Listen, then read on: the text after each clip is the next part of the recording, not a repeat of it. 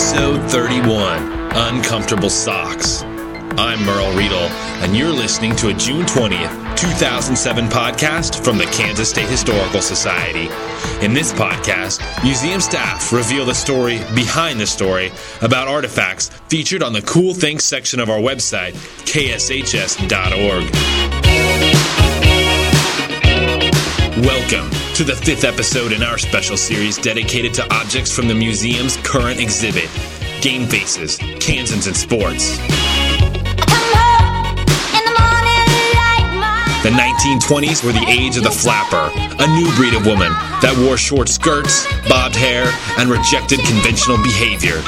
In Kansas, unconventional women took a different form, the basketball player. Today, Assistant Registrar Nikayla Zimmerman tells us about a uniform worn by an Auburn, Kansas girl who endured ridiculous rules and uncomfortable socks, all so she could play basketball. Later in the episode, we'll play another round of 6 Degrees of William Allen White. This time, we connect the Kansas-born newspaper editor to the American film actor, Tom Cruise. That's right, Iceman, I am dangerous. And now, Uncomfortable Socks.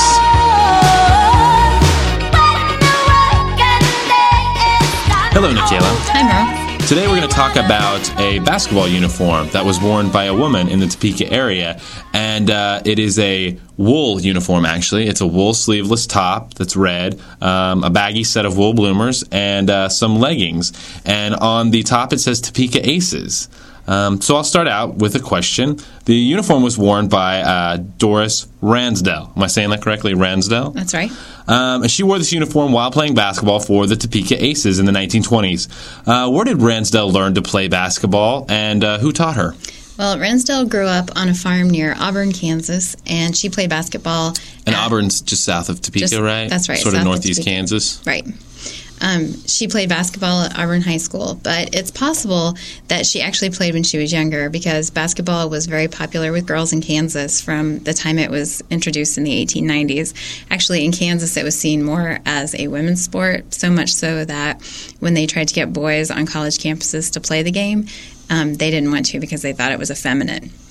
So it's possible that she played when she was younger, before she got to high school. Girls often learn to play at YWCAs at school or from family members. Many learn to play from their brothers who knew how to play, and, girls always want to be competitive with their brothers, so they take their brothers on in the sport. Doris had a brother, but he was younger, so I'm not sure that she would have learned from him, but it could have been something she picked up at school or from her friends. They may have taught this in PE class at school. Sure, it was very popular in physical education classes, yeah. Eventually, Ransdell moved to Topeka, and she started working. This is as an adult. She started working full-time, and she worked for the Atchison-Topeka Santa Fe Railroad, which was headquartered here in Topeka. What is the connection between the Atchison-Topeka Santa Fe Railroad, where she worked, and the Topeka Aces, which was the team she played on as an adult? Well, Ransdell came to Topeka in 1922, probably to work as a secretary for the Atchison-Topeka and the Santa Fe Railroad. The connection between the company and the team was that several women who worked for ATSF expressed an interest in playing basketball, and they got together and formed a team, which also included some women from Southwestern Bell Telephone Company.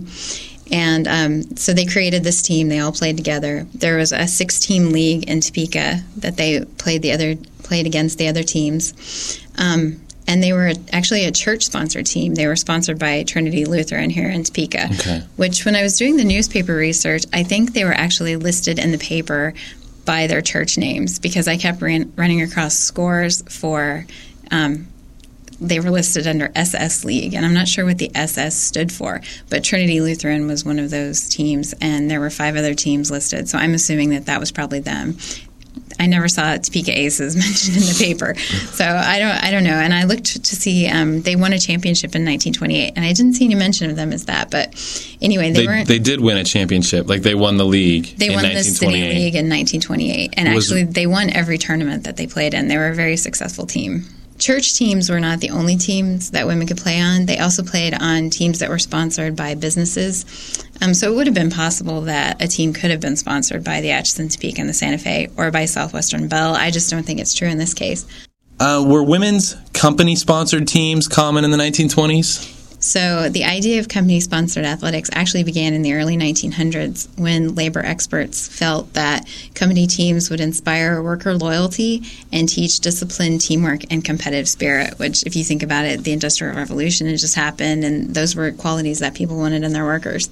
So they also hoped that by filling their employees' leisure time with work-related fun and games, they would inspire loyalty to the company, and the loyalty would make them more productive and might convince them not to join a labor union, which I know that seems very logical. Woo, basketball team, I won't join a union. Sounds a little 1984-like. Yeah, a little bit. So employers saw it as beneficial, and women wanted to play on these teams because women's basketball had been banned from many high schools and universities. In Kansas, basketball was banned on university campuses in 1910. So women were looking... Why was it banned? Well, that was because people saw it as inappropriate activity for women. Oh. Yeah, it was getting a little rough, so they banned it. Okay. And so women were looking for other places to play, and business leagues were one way to do it. And in some states, it got to the point where companies were recruiting girls out of high school. They would hire girls who knew absolutely nothing about the job they were hired to fill. They just played basketball. Some did not want to see women play basketball in the early 20th century. What was the cause of such reluctance? And what kind of rules were generated to sort of mitigate these concerns? Well, a lot of people believed that women were too frail and too nervous to play basketball. And if they got out there on the court and it was such a physical game, they would be so physically and mentally exhausted at the end of the game, it would take them days to recover. So one thing was the physicality. They also believed that all of that effort might interfere with the women's ability to have children. Well, that's logical. Yeah, you might pull something. They believe this not only physically, but because the women were spending so much time practicing and playing basketball, they were not putting their attention into getting married, having children, and then taking care of those children. Yeah. Their attention was diverted. And there was also this idea of the role of women versus the role of men. Women were seen, at the turn of the 20th century, they were seen as professional homemakers. Their place was in the home. And for men, Teddy Roosevelt actually spurred this popular notion that sports could define masculinity. So if you were a man, you played sport. If you were a woman involved in sport, you were manly, and that was not proper. So there were ideas that sport just was not for women. And also, some people felt that sport exploited women. You know, they got out there. Sometimes they were dressed in a little skimpier clothing than they might normally be. They're showing a little ankle. And also in the business leagues that we talked about before, some felt that the businesses were using women to make money. For the physical reasons, there were some rule changes. There wasn't much they did about uniform changes, especially as time went on. Rule changes to the play of the game? To the play of the game. So that the game was basketball, but it was different from the men's game. And this included dividing the court, which the court was smaller too, but dividing the smaller court into 3 sections. So you'd have one section under each goal and a section across the center of the court. This led to less running. Nobody was running up and down the court, right? Right, because that's going to hurt reproduction. Yeah, you know. So each team was comprised of anywhere from 5 to 9 members, and generally there were about 6 women on a team. 5 to 9 members. On a team playing at the same time. So the court is crammed Potentially with girls. 9 members on the court. Yeah. Okay, so let's say you have 6 members on your team, right? There are 2 women from each team in each of the 3 sections, right? You're allowed... you can run anywhere within your section, but you can't leave your section. To get the ball up and down the court, each woman is allowed 3 dribbles and a pass. There's no swatting at the ball, and you can only guard in the vertical plane, so it's less physical. You're not whacking at each other. Nobody's being rude and unfeminine. It's very, very polite and very contained in theory. But in practice, the women's game was often as physical or more physical than the man's game. I think it was...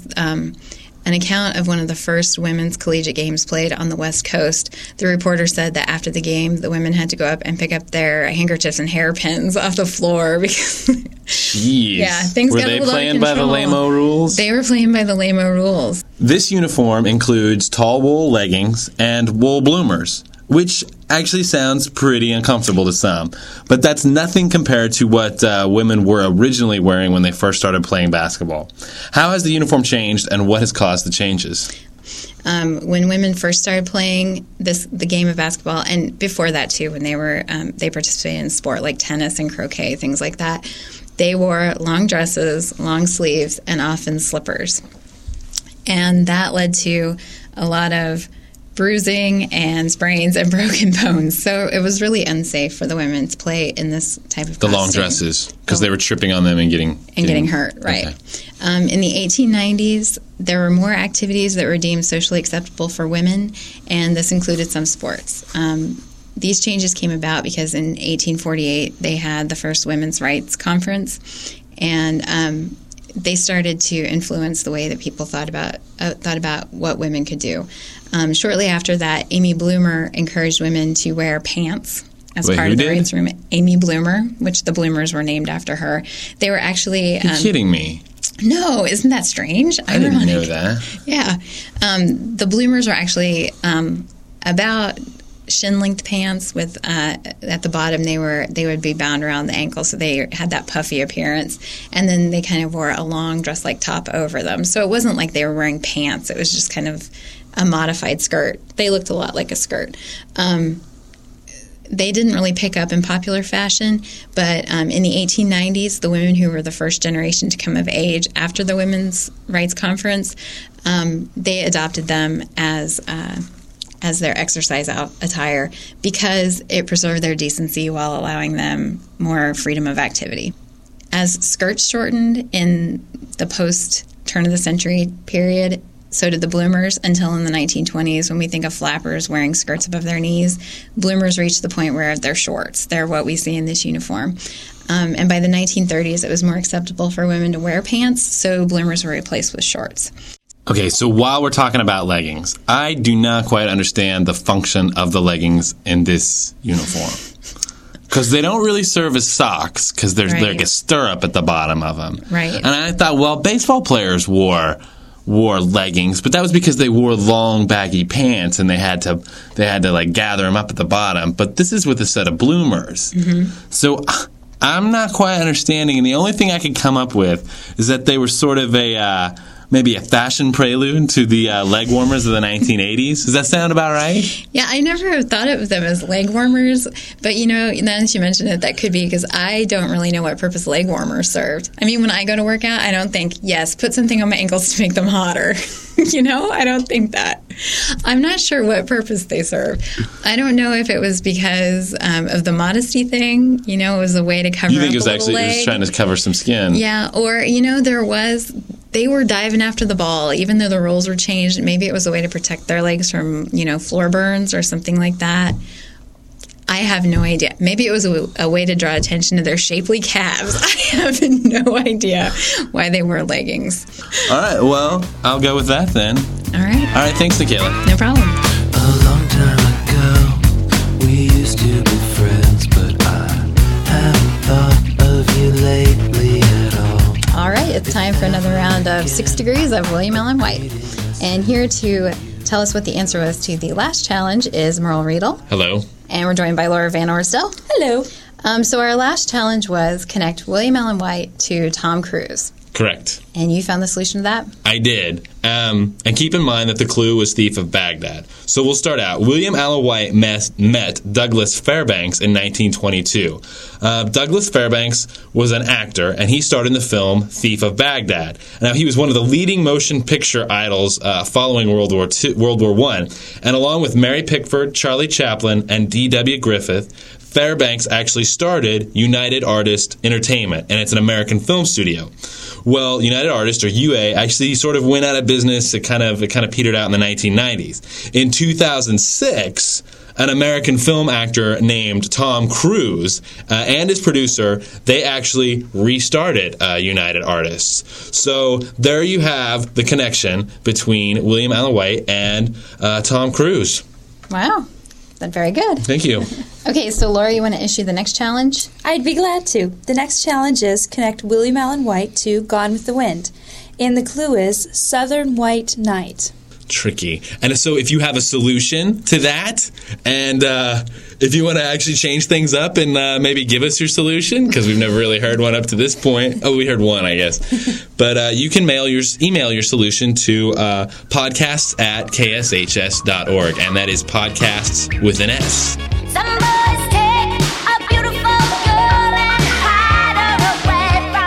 That concludes episode 31, Uncomfortable Socks. This uniform and other objects featured on our podcast are currently on exhibit at the Kansas State Historical Society. Think you can podcast better? Well, let me hear from you. If you have comments or questions about our podcast, email them to podcasts@kshs.org. That's podcasts with an S. Come back in 2 weeks when Museum Director Bob Keckeisen and I step into the ring to discuss boxing equipment used by Jess Willard, a Kansas native that first reigned as world heavyweight boxing champion and later worked in Hollywood as an actor. Bob will answer the hypothetical yet quintessential question: if Willard and Rocky boxed today, who would win? This podcast is a production of the Kansas State Historical Society.